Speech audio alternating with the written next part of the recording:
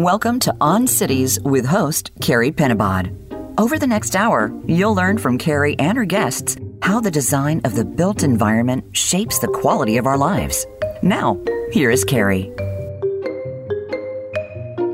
Welcome to On Cities.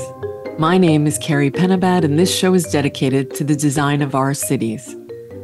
Cities are amongst the greatest of human endeavors. They're the backdrop for our lives and the legacy that we leave for future generations to inhabit. I've come to understand that the quality of our daily lives, our health, the health of our planet, our sense of connection, and even our happiness is directly influenced by the design of our built environment. And yet we seldom discuss what makes great cities and how can we work together to design a better world. Today, I will be speaking with Witold Rybczynski on his latest book, The Story of Architecture. Witold is an esteemed writer, critic, professor, and architect. He's the author of more than 20 award-winning books, ranging in subjects from the history of the chair to an account of the life and work of Frederick Law Olmsted, as well as numerous books on architecture. He has also served as an architectural critic for Saturday Night, Wigwag, and Slate.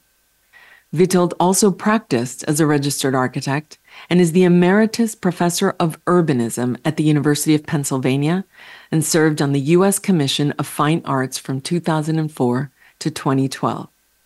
His latest book, The Story of Architecture, takes us on a journey from the Stone Age to the present, guiding us through the timeless practice of architecture. Witold, thank you for joining On Cities. It is a real pleasure to be speaking with you today. Well, thank you for the invitation. Witold, you were born in Edinburgh of Polish parents, and you were raised and educated in London and later in Canada. How do you think these early experiences shaped your views about the world? Well, I'm an immigrant 3 times over because, as you said, I was born in Edinburgh, really accidentally. I should have been born in Warsaw, but the war interfered. My parents were both in the Polish army, which at that point was in Scotland. And then they emigrated to Canada, and I went to school and was raised in Canada and lived there for a long time. And then I immigrated to the United States. So I think I'm always an outsider, and I think I see the world as an outsider.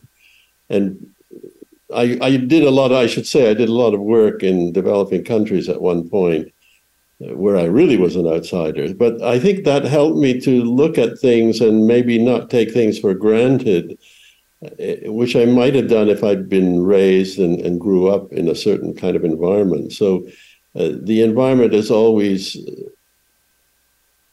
kind of not necessarily new, but it's always somehow a little bit strange for me. And so I see, perhaps that's given me a chance to have insights which I wouldn't have had otherwise. Do you think it also provided a greater sense of empathy, perhaps, or desire to seek differences, or in that kind of global perspective, are you always seeking to connect the places that you're a part of? Not so much connect, but I think it makes me curious about things, and perhaps ask questions that might not have occurred to me otherwise. If there's that old thing, fish swim in water, they don't see the water. But if you're not a fish in water, if you're always in strange waters, then you do see the water, and you do see. And you ask yourself questions about why is this way? I mean, it could have been another way. And I remember writing a book once called City Life about the growth of American cities. And it all started because a friend of mine asked me, she had just been to Paris, and she was from Montreal, and Paris is very different than Montreal, even though people speak French. And she said, it's really very different than Montreal. Why are our cities not like Paris? And I thought that was a really good question. And that was kind of the theme of the book, was trying to understand why are American cities the way they are? Because they're not like Paris. They're spread out, they're vertical, and all those things. And I mean, the ultimate answer was there that our cities are the way they are because that's the way we want them to be. And we're not French, and we never had a king, and we never had the ancient history of the long history of France. And we also had all this space. So we spread out. Why not spread out? We could do that. And of course we were a democracy, not from the beginning, which made for different cities. Our cities are the way we are because that's the way we are, and we want them that way. And they're not a mistake. They're the way they reflect an awful lot about the partly the history and partly the desires of people who, after all, are all Europeans. So you could say that people who first came here all came from London and to a lesser extent from Paris, but certainly from many European cities. And yet they didn't build European cities. They built very different sort of cities. Mm. Yeah, and hearing you speak, I think sometimes the simple questions can lead to profound investigations that ultimately unearth truths. So I think you're a great storyteller. We're going to talk more about that in the coming questions. But I'm curious, before we get to the subjects of your book and obviously your latest work, what led you to study architecture eventually in Canada? Well, I wasn't one of those people who wanted to be an architect from boyhood. I had finished high school, and both of my parents had been to university. My grandfather had been to university. So it was taken for granted that I would go to college. And of course, I had to decide what I was going to study. And my father was an engineer, and I didn't want to study engineering. It seemed too not creative enough. That's a sort of silly boyhood idea, but that's what I thought. And because engineering can be very creative. But so I didn't want to study engineering, but I don't know if you had this experience as a daughter of immigrants, but the children of immigrants can't just indulge themselves in education. They have to do something practical. So I had to do a profession. I couldn't go and study something like, say, archaeology, which interested me. I sort of dabbled a little bit in writing in school, but I could never say, well, I'm going to study literature. I mean, it had to be a profession. It had to be something practical and realistic from an immigrant's point of view. And there was no choice about that. That was clear to me. And I didn't question it. It wasn't an imposition. It was just, that was obviously the way it was. My father's profession, of course, had allowed him to make a living. He immigrated to Canada from England. It was like 1953, so he was probably in his 40s. It was only the fact that he was an engineer that enabled him to I mean, if he'd been a lawyer or an academic, he would have been in trouble. He would have ended up being a doorman in a hotel or something. But as an engineer, engineering was something solid. And I think that's what drew me to a profession. And I had an uncle who was an architect, and he lived in Paris. I didn't know him very well, but I knew he was an architect, and somehow that made it kind of plausible to me and to my parents, and it was like a compromise. It was a profession, but it seemed to have a creative part. I knew nothing about architecture. I didn't know any architects really. I didn't read about it or anything, but it was a sort of compromise choice. And I had gone to a Catholic high school, which was connected to a Jesuit college, but they didn't teach architecture.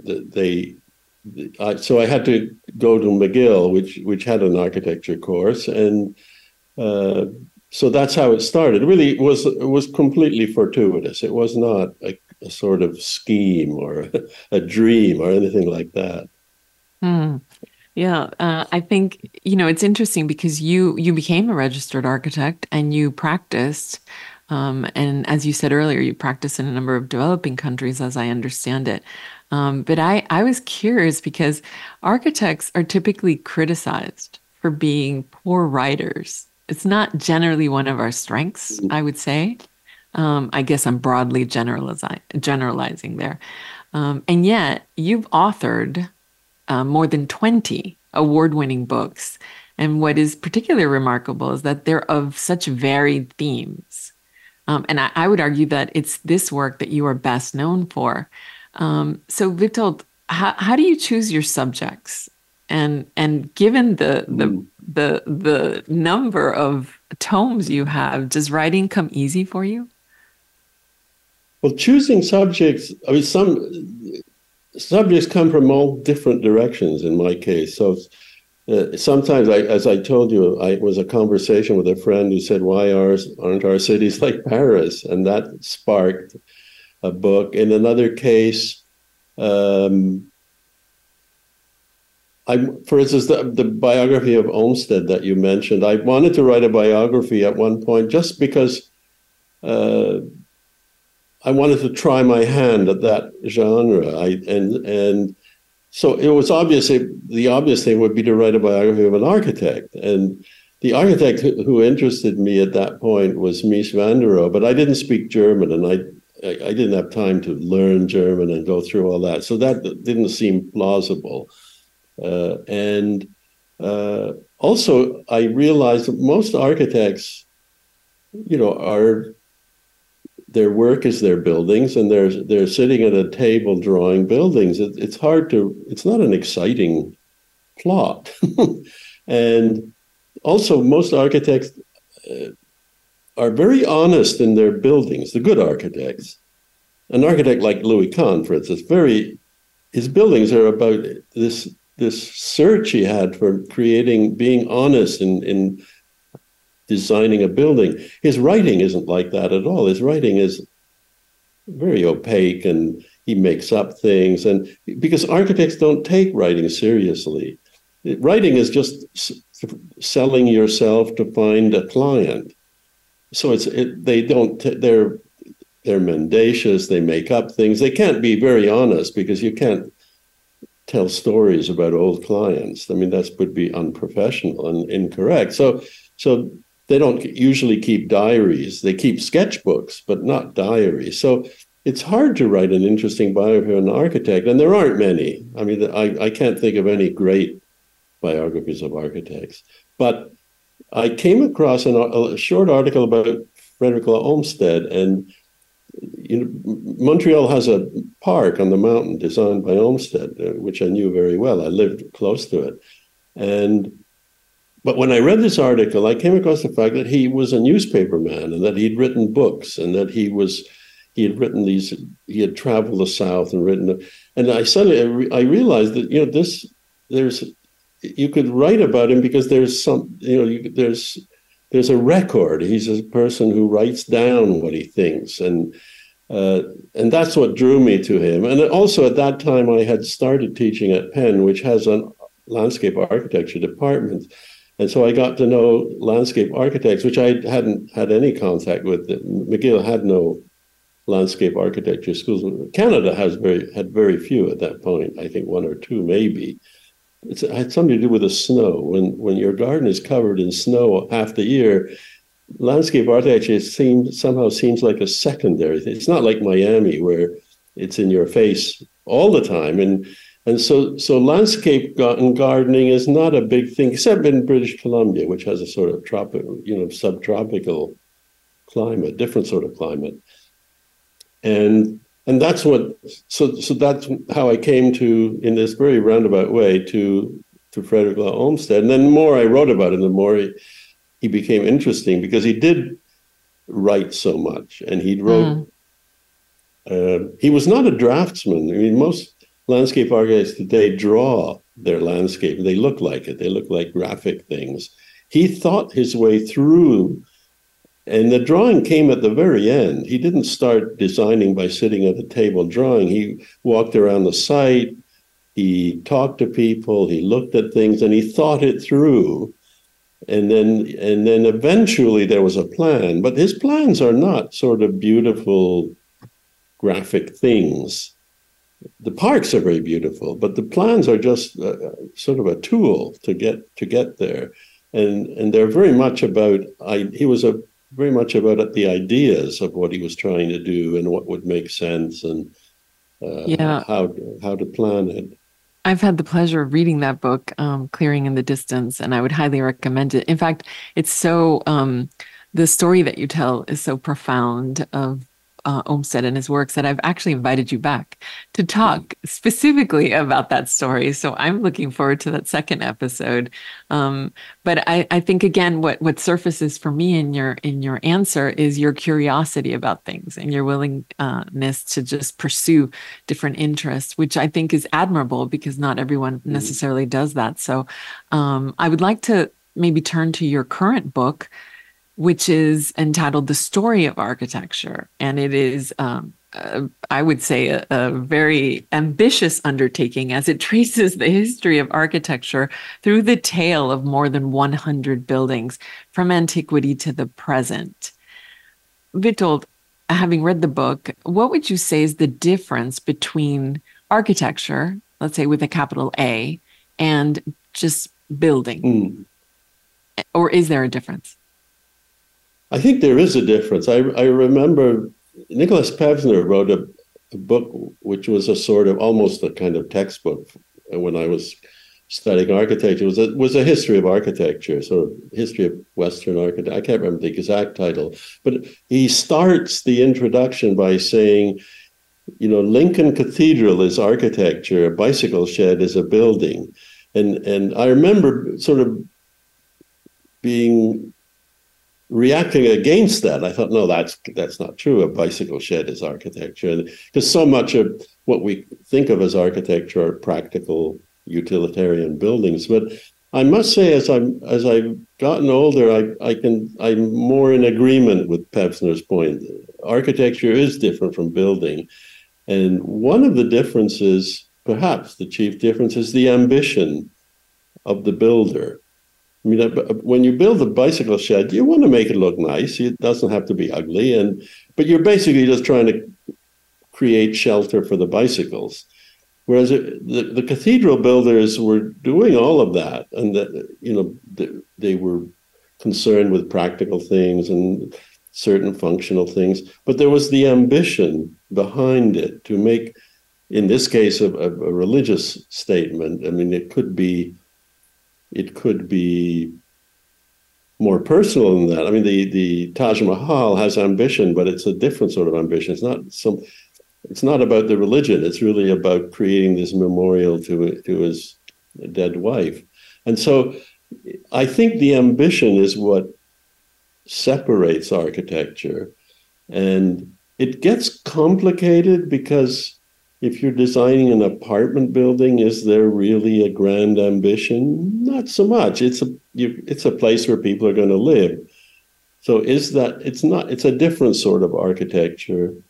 And the great change in architecture is that for most of my story, the buildings that I talk about are either religious or quasi-religious, tombs and memorials, and then palaces and civic buildings, city halls, special buildings. The great market hall or a city hall, and it's only very much towards somewhere starting in the 18th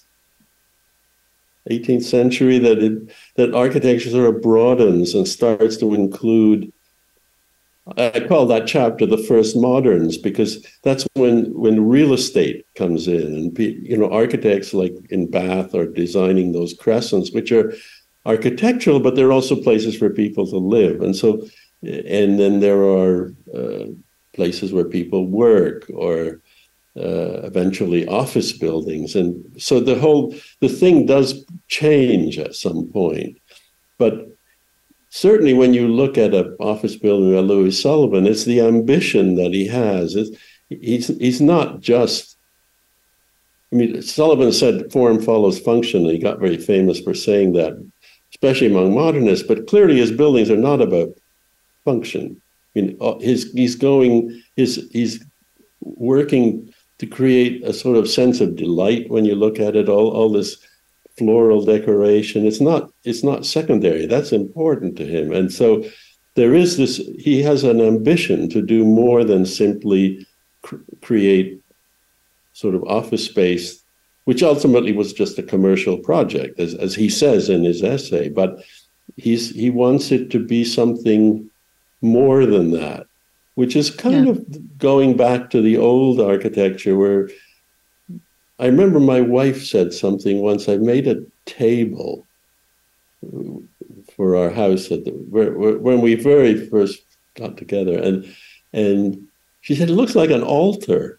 She said, well, architects always want to do these monumental, and it was true. And there is this, we all have ultimately this inheritance, I think, from the long story of architecture that it's hard to get away from. Mm.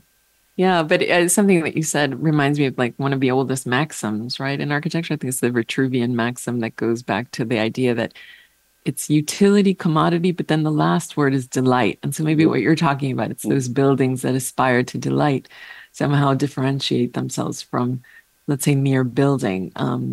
But I think, your book chronicles a little over 100 books, I'm sorry, 100 buildings, if I'm not mistaken. And I was curious, what themes would you say connect the various works of architecture that you highlight in the book? Are there certain themes that surface after analyzing this breadth of history? I mean, the 100 buildings was not where I started from. I was setting out to tell a story, and it's just that at one point I realized, if I'm going to tell the story and I want to describe how architecture emerges, how it has the sort of materials and ways of building, and then it fits from the society, that the best, or the way I decided to tell the story, there are other ways, was to take a building and then go into it in some detail, because there's a client, and the first decision is not the architect's. It's the client decides this building, and the building comes out of a society, and it isn't, it has a function that the architect is grappling with. But so I focus on buildings, because then each chapter effectively, because you run out of space, each chapter becomes maybe 1, 2, 3, or maybe 4 buildings. Some chapters only have one building. Hagia Sophia takes up a whole chapter because it's such a complex building and such an important building. In other cases, I sometimes compare different buildings of the same era or different buildings by the same architect. Gaudi gets a whole chapter to himself, but there are several buildings of his which I discuss. So the building becomes sort of a vehicle, but I go into it in more detail, because the theme, I suppose, is the different ways in which architects are sort of approaching the same problem, and the things that influence architects. Architecture is not a science. I mean, architecture doesn't get better.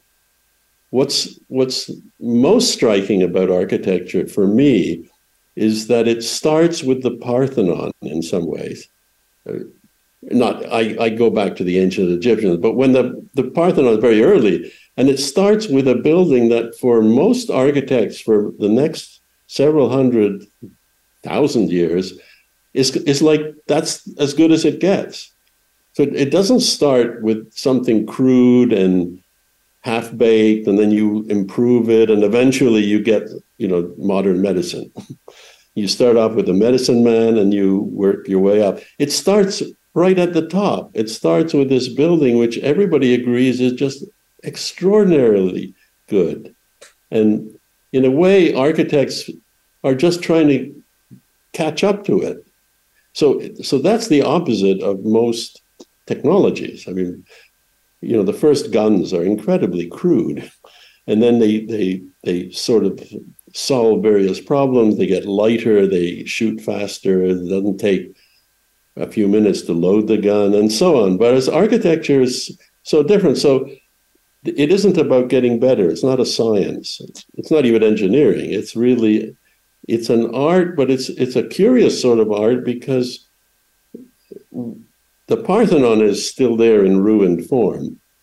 But I would say almost every building that I discuss, once I leave the ancient buildings, exists today, and a lot of them are just in use. The Pantheon is still used as a church. It's still there, and so that's, I think, sets architecture apart in a certain way, and it also changes architecture because once the buildings last so long and they're all there, and you're using them. I mean, I'm sitting in a building that's 100 years old. It's an industrial building that was at one point turned into lofts and people live in it. But it's a 100-year-old building. I don't think of myself as living in an antique. I mean, this is just where I live. This is my house, but it's 100 years old. So architecture has a sort of continuing present. They're old buildings, but if you're living in them and working in them and going to school in them, or there's their entertainment, the concert halls, they're part of your present. They're part of. It's not like there's old Philadelphia and then there's the real new Philadelphia. It's all together. It's all mixed up. And if you go to the museum, you're going to a building that's much more than 100 years old. So there's a kind of that makes architecture very different. This idea of we must have an architecture for our time is a horrible idea and completely inaccurate because the architecture of my time includes 100-year-old buildings. So it includes new buildings, but it's also my architecture is the place I live. But we used to live in a very old stone house, which was also more than 100 years old. So that was part of my Philadelphia. My Philadelphia included this 100-year-old stone house, not just the newest building that was built last year.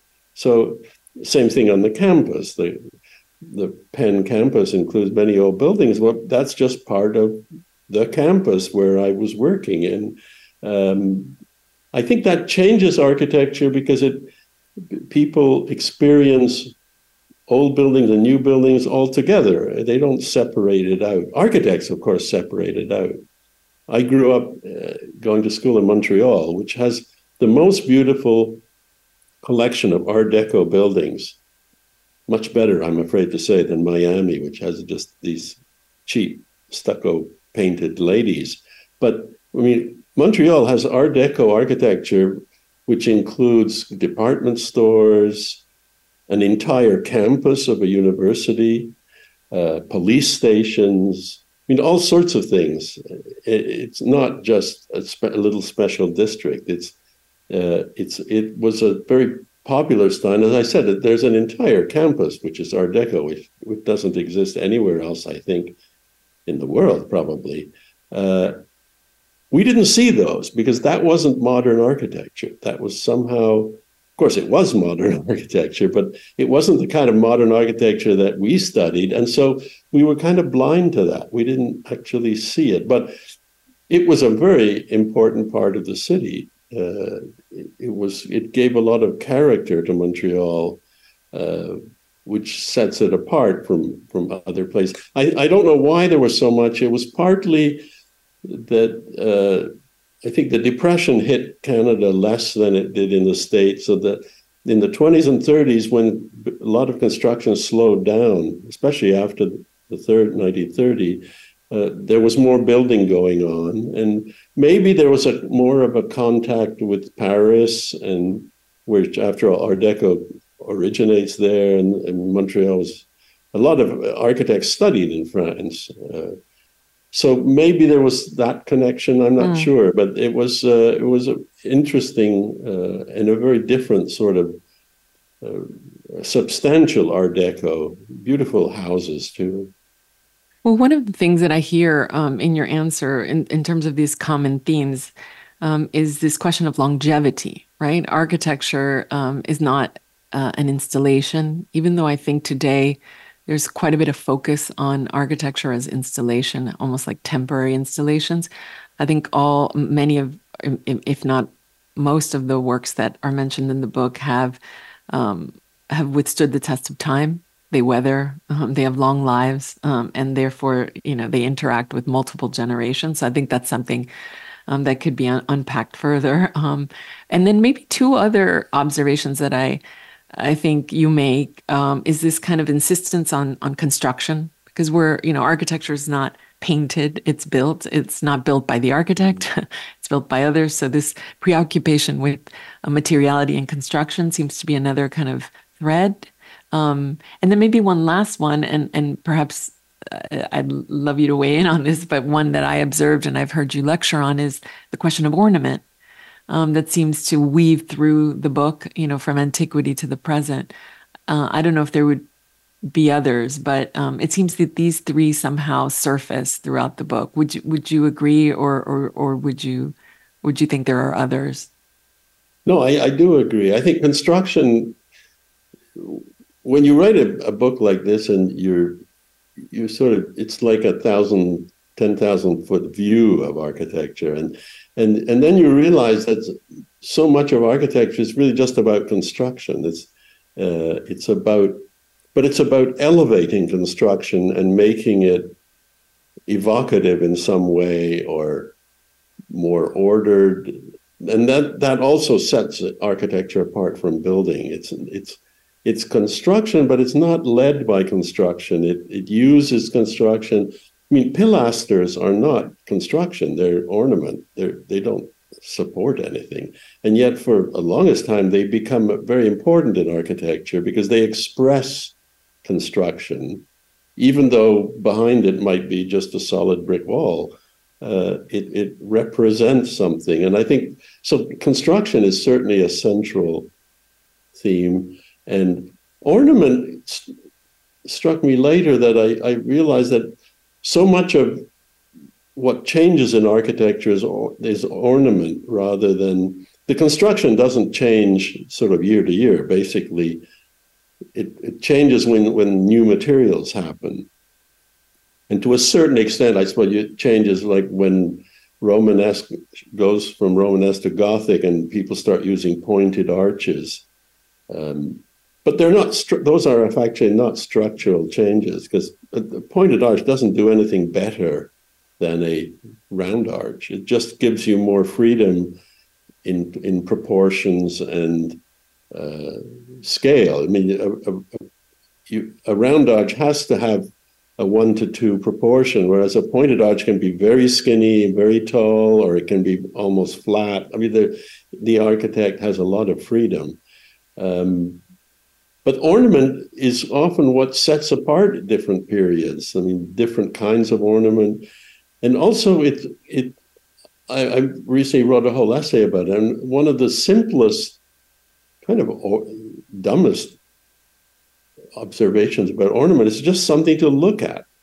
You look at a building from far away and you experience, as Le Corbusier said quite correctly, the great play of masses in light. That's what all buildings are from a distance. And you see shadows and you see depth behind the columns or darkness. But when you get close to a building, that's not what you see, because you're now very close. What you see is the ornament. I mean, if it's a door with panels and carvings on it, like the great doors, sacristy in Florence, or if it's a mural on a wall or a statue in front of a building, those are all things that you can look at. And one of the sadnesses I realized when you get rid of ornament, it sounds like you're doing something efficient and modern, but you're also losing. There's nothing to look at anymore. What you see when you get close to a modern building is gaskets and bolts and hardware and a fire extinguisher cabinet or something. There's nothing to look at anymore. And it's not about good or bad. It's just that it becomes, you've lost kind of one of the tools of the architect.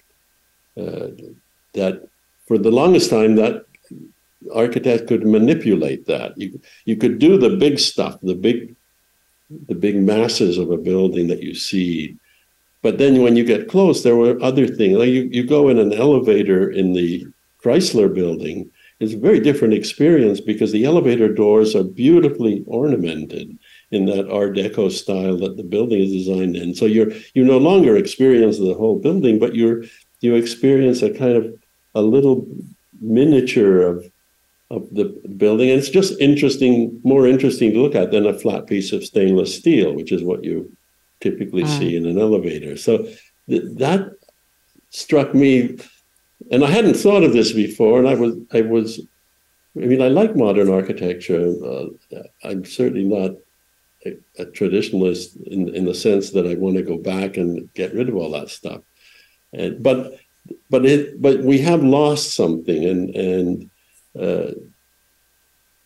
postmodern architects tried to get it back, but they did it in such a clunky and sort of limited way that it didn't convince anybody, and it didn't last very long, and it didn't interest the architects very much, and so that kind of was a flash in the pan. But the motivation was there. The motivation was to give you something that you could look at, and there were other reasons for it, but that was one of them.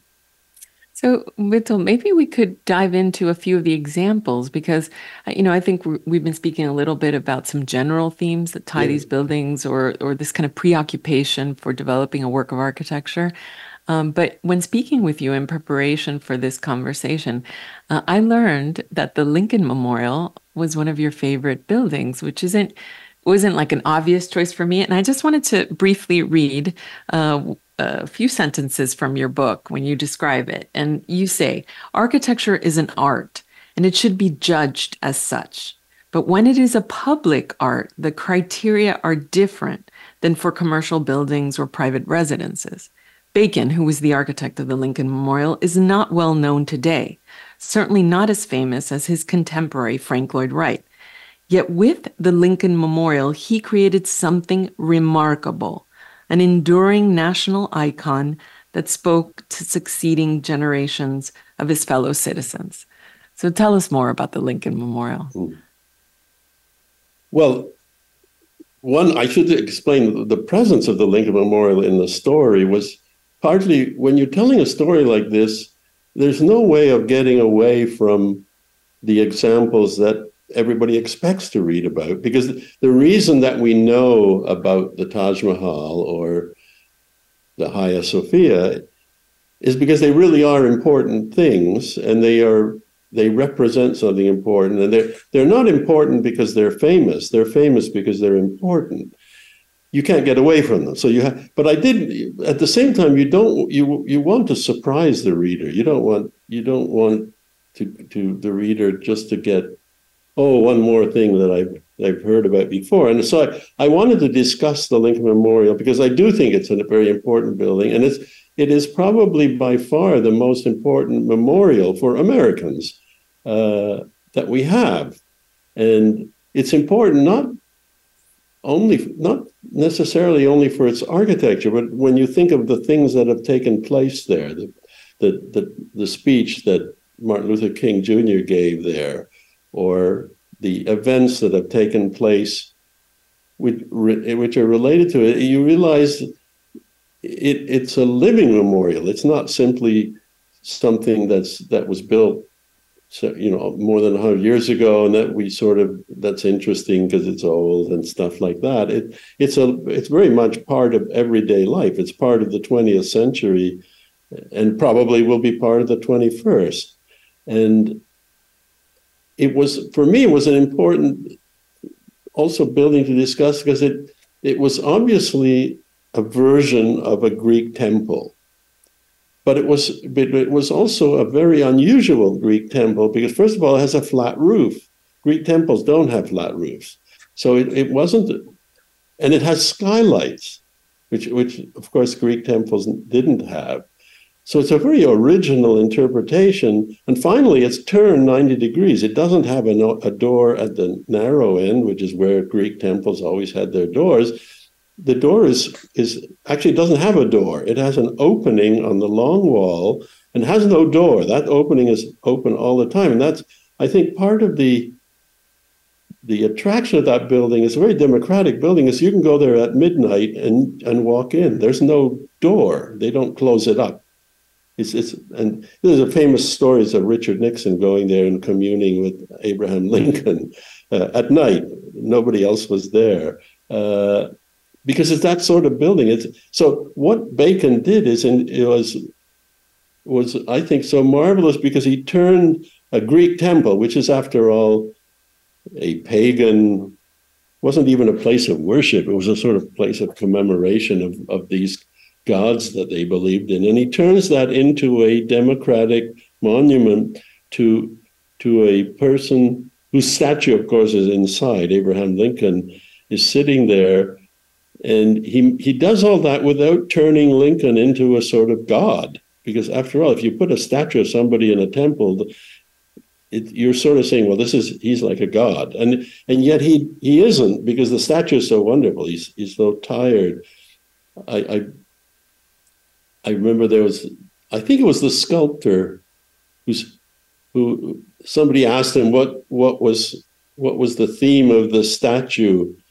And he said, his work is over, victory his. And that's what you see. You see this very tired person, but he's done what he set out to do. He's won the Civil War, because it's a war memorial. We don't think of it that way, but it's surrounded by the names of the states that, first of all, the 13 colonies, but then the states that were part of the Union at the time of the Civil War. And then other states are added later. And there's a lot of iconography. There's, of course, the whole speech of the second inaugural is there, and the Gettysburg Address is there on the wall. You can stand there reading. You go there and you see people, young people, kids, old, just standing there reading the speech, which, of course, we all know the speech, but we sort of read it in school probably. But it reminds you of all of that. So it's also very unusual. We know, and I write about this one of the things that makes the ancient Greek temples and architecture so important, I think, and successful, is all these things they did, which are almost subliminal, where the emphasis on the columns, or the fact that the columns aren't straight, or the fact that the spacing of the columns isn't equal. The corner columns are a little bit closer together to counterbalance the visual impression of a corner that opens up too much. The columns are actually all tilted in certain Greek temples, like the Parthenon. And Bacon did all of that in that building. The base, for instance, is not flat; it's slightly curved to kind of compensate for. So all of these things are all part of it, and I think they subliminally work. They affect people, and that's also a reason I think that this building has often taken center stage for demonstrations and political speeches and various things, because it has this quality which is not simply, it's not a copy of a Greek temple. It's sort of taking a memory of a Greek temple and then creating something quite original out of it. And I think people recognize that. And so I wanted to talk about it for that reason, and because in a way, it's also one of the last buildings of that sort.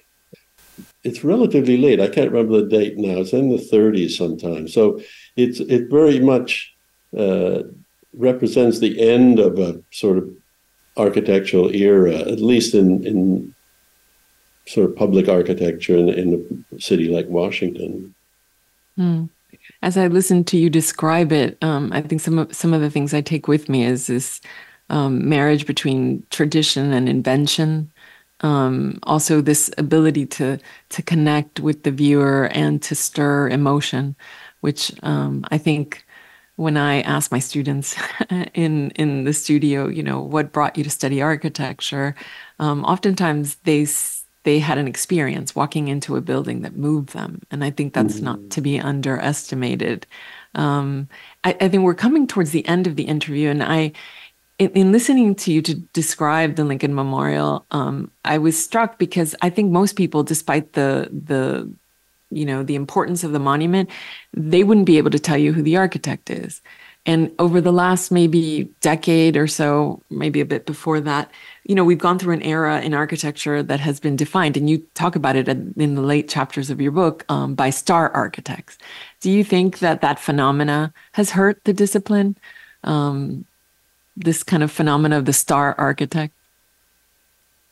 Henry Bacon was a star when that building was built. There's one of a description. The architects all got together and they rented a barge, and they sort of brought Bacon, when the building was being completed and opened, down the Potomac on this barge, and there was a whole kind of celebration, and I mean, Michelangelo was a star. The Pope wanted him, took him out of retirement to finish St. Peter's. So I don't think it harms architecture. I think you can argue about whether our definition of stars is based on what it's based on, because Michelangelo was a star because he had done these sculptures, and you can look at the sculpture, or Bernini, and that's what it was based on. It wasn't based on media or photo. There was no photography. That you had to go and look at the sculpture, and so there was a more immediate aspect to it. I think the fact that so much of present day stars is based on photographs and magazines and television and films. So people may never have seen the Bilbao Museum, but they've seen pictures of it. They know it. I mean, they feel they know it, and so that's a difference. But I don't think the phenomenon is necessarily architects. There were somewhere starting with in the Renaissance, basically, architects became famous people, and or people who did architecture became famous, because of course most architects were famous they were artists, they were sculptors like Raphael or painters. So they were famous for other things as well. I spent a chapter on Gaudi because Gaudi, for me, is interesting because he's the first architect he's sort of like Frank Lloyd Wright. He's famous for being Gaudi. He isn't part of some tradition. He's sort of inventing things, and that's where his fame. He wasn't famous at the end of his life. He was forgotten by the end of his life when he was working on Sagrada Familia. But for much of his career, that's what attracted people to him. They liked it was the unusualness and the very personal quality of his architecture. And I think he was one of the very first architects who exemplifies that. I mean, even Michelangelo, who did kind of, by the standards of the Renaissance, kind of weird stuff, these giant columns but he was working in a language that was the same language as other architects of his time, whereas Gaudi was really going off in a very personal quest that was much more like what then architecture became, where we expect architects to be personal. We don't expect them to.